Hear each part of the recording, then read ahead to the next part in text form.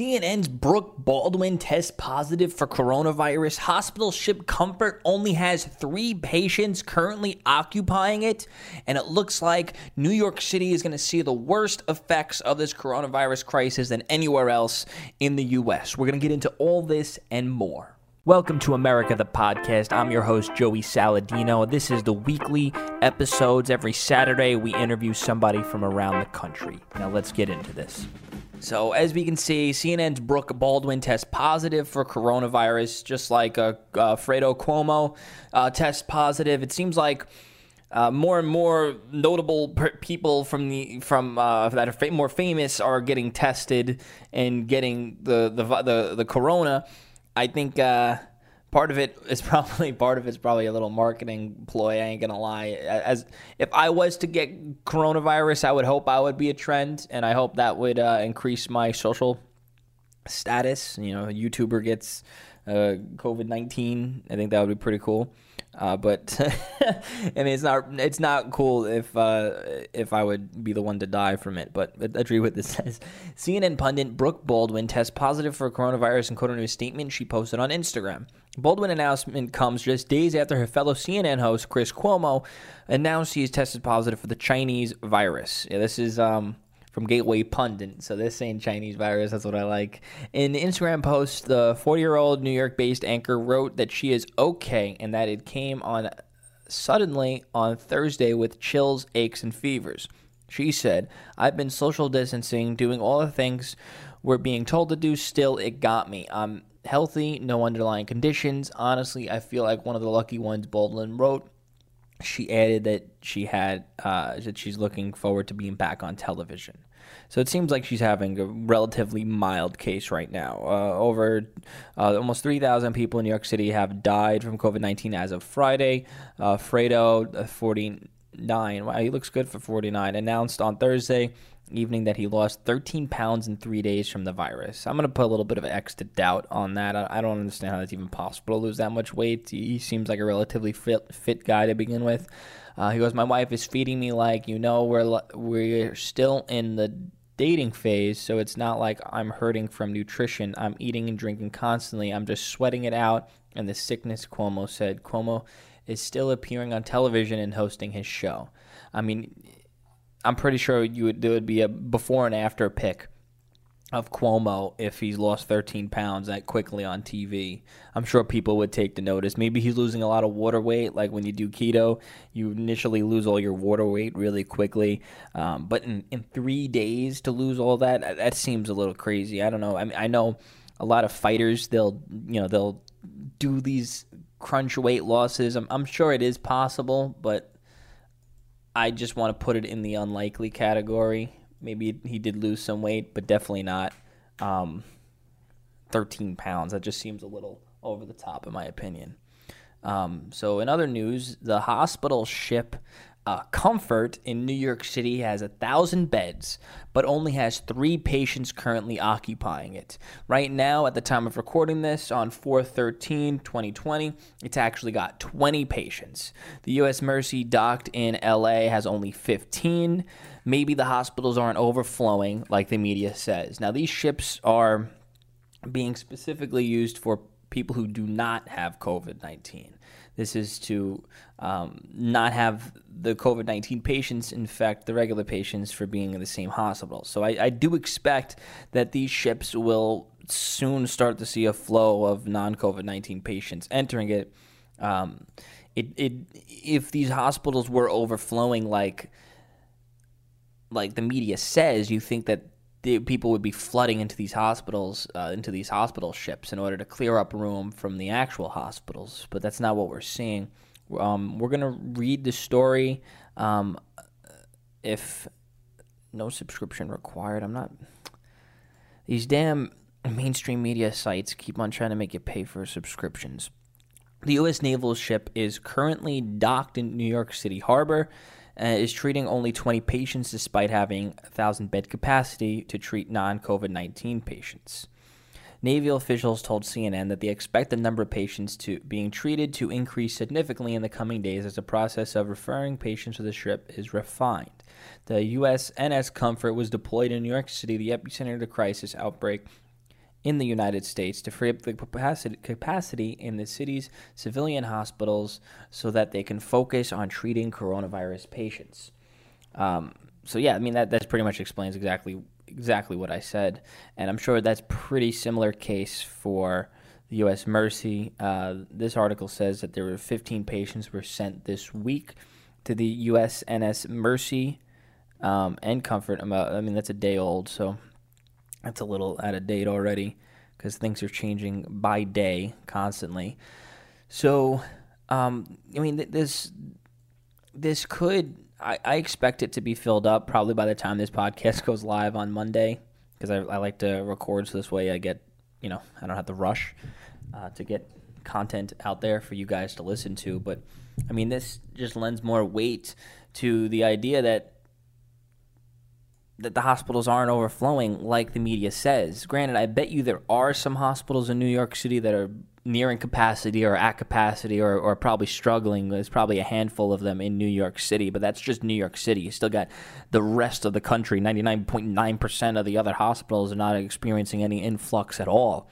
And if you're looking at the statistics of the USA on the case graph of all the data coming in from COVID-19, I think New York City accounts for almost half of all the COVID-19 cases in the U.S. So New York has a total cases of 102,000, 91,000 active. And the total cases in the U.S. is 272,000. So just under half of all the cases are coming from New York State, and the vast majority of those are coming from New York City. Yesterday, on 4/2/2020, there was 300 dead in New York. And total, and coming second is New Jersey at 182. Then, there's Michigan, California.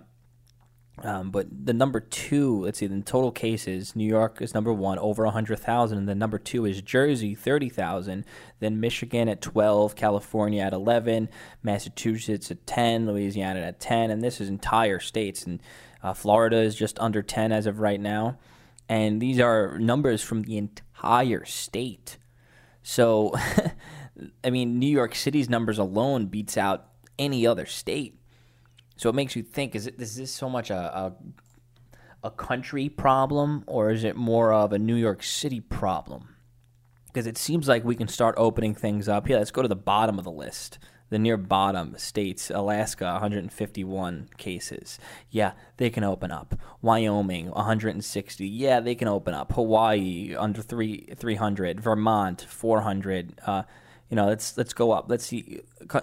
States under 1,000. Oklahoma, Idaho, Oregon, Minnesota, Kentucky, Washington, D.C., Rhode Island, Arkansas. I mean, these are states that don't need to be on massive lockdown. I get the case for New York City. It's just optimal conditions. It is dense. It is colder.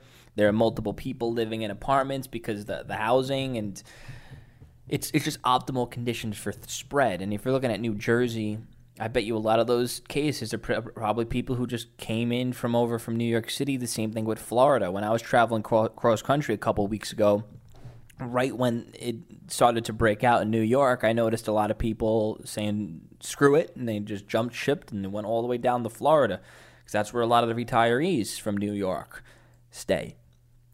So hopefully they don't bring the disease down there with them to the old people homes. That could be devastating, but the infection rate is a lot lower in those types of climates. So there's a reason why.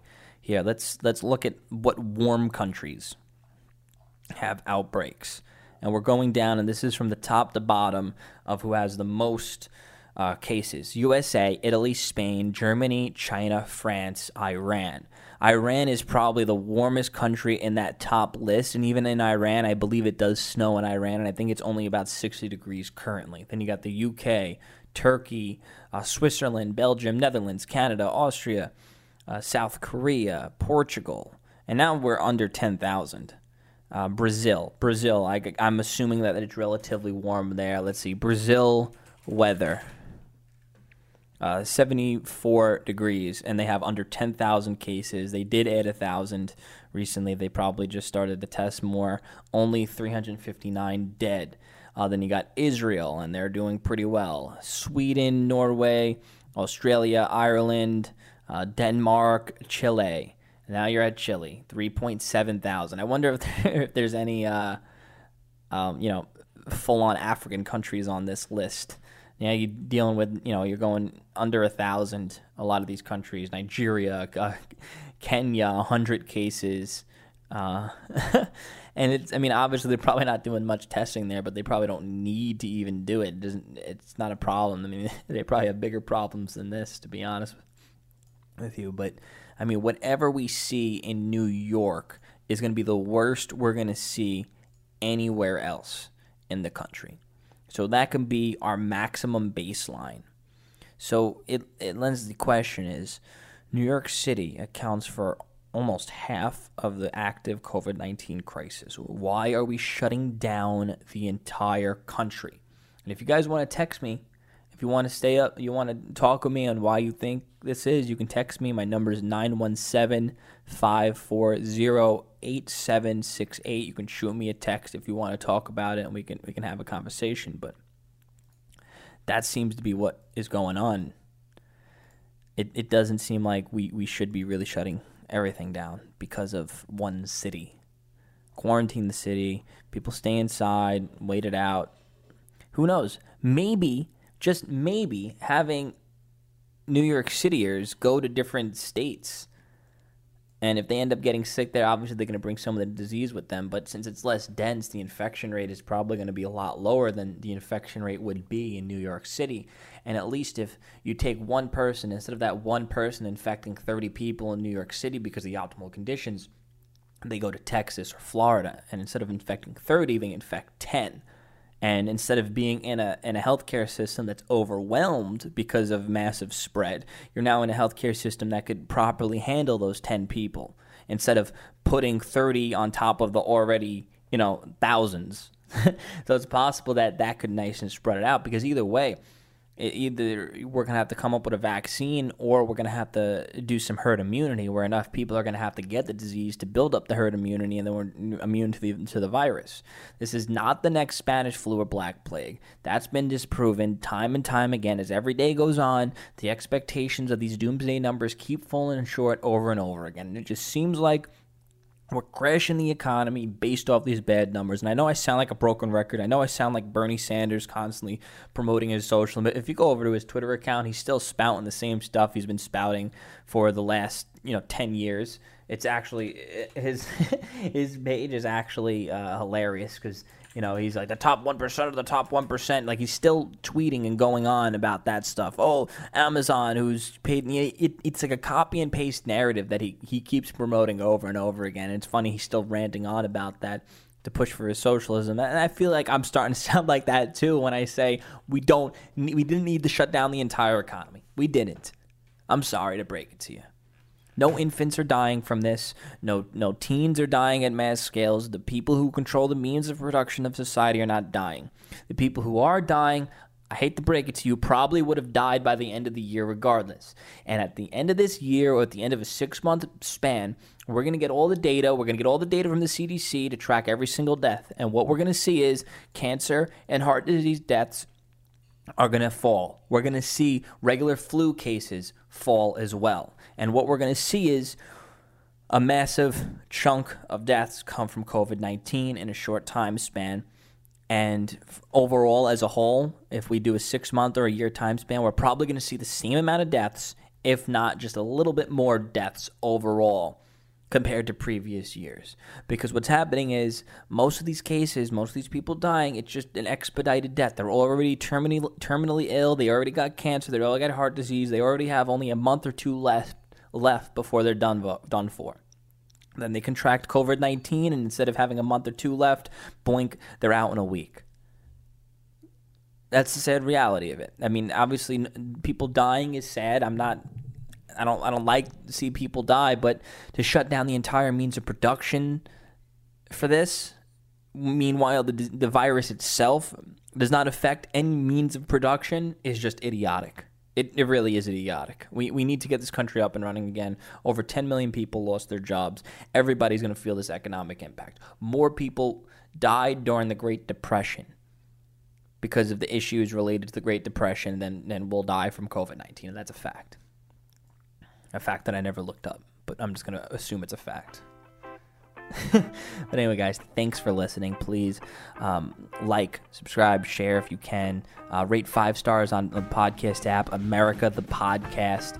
You can text me to stay updated, 917-540-8768. I'm going to do a mailbag at the end of every podcast where I'm going to be answering your questions that you might have. If you have any questions for me, we could, you can send them over or we can talk.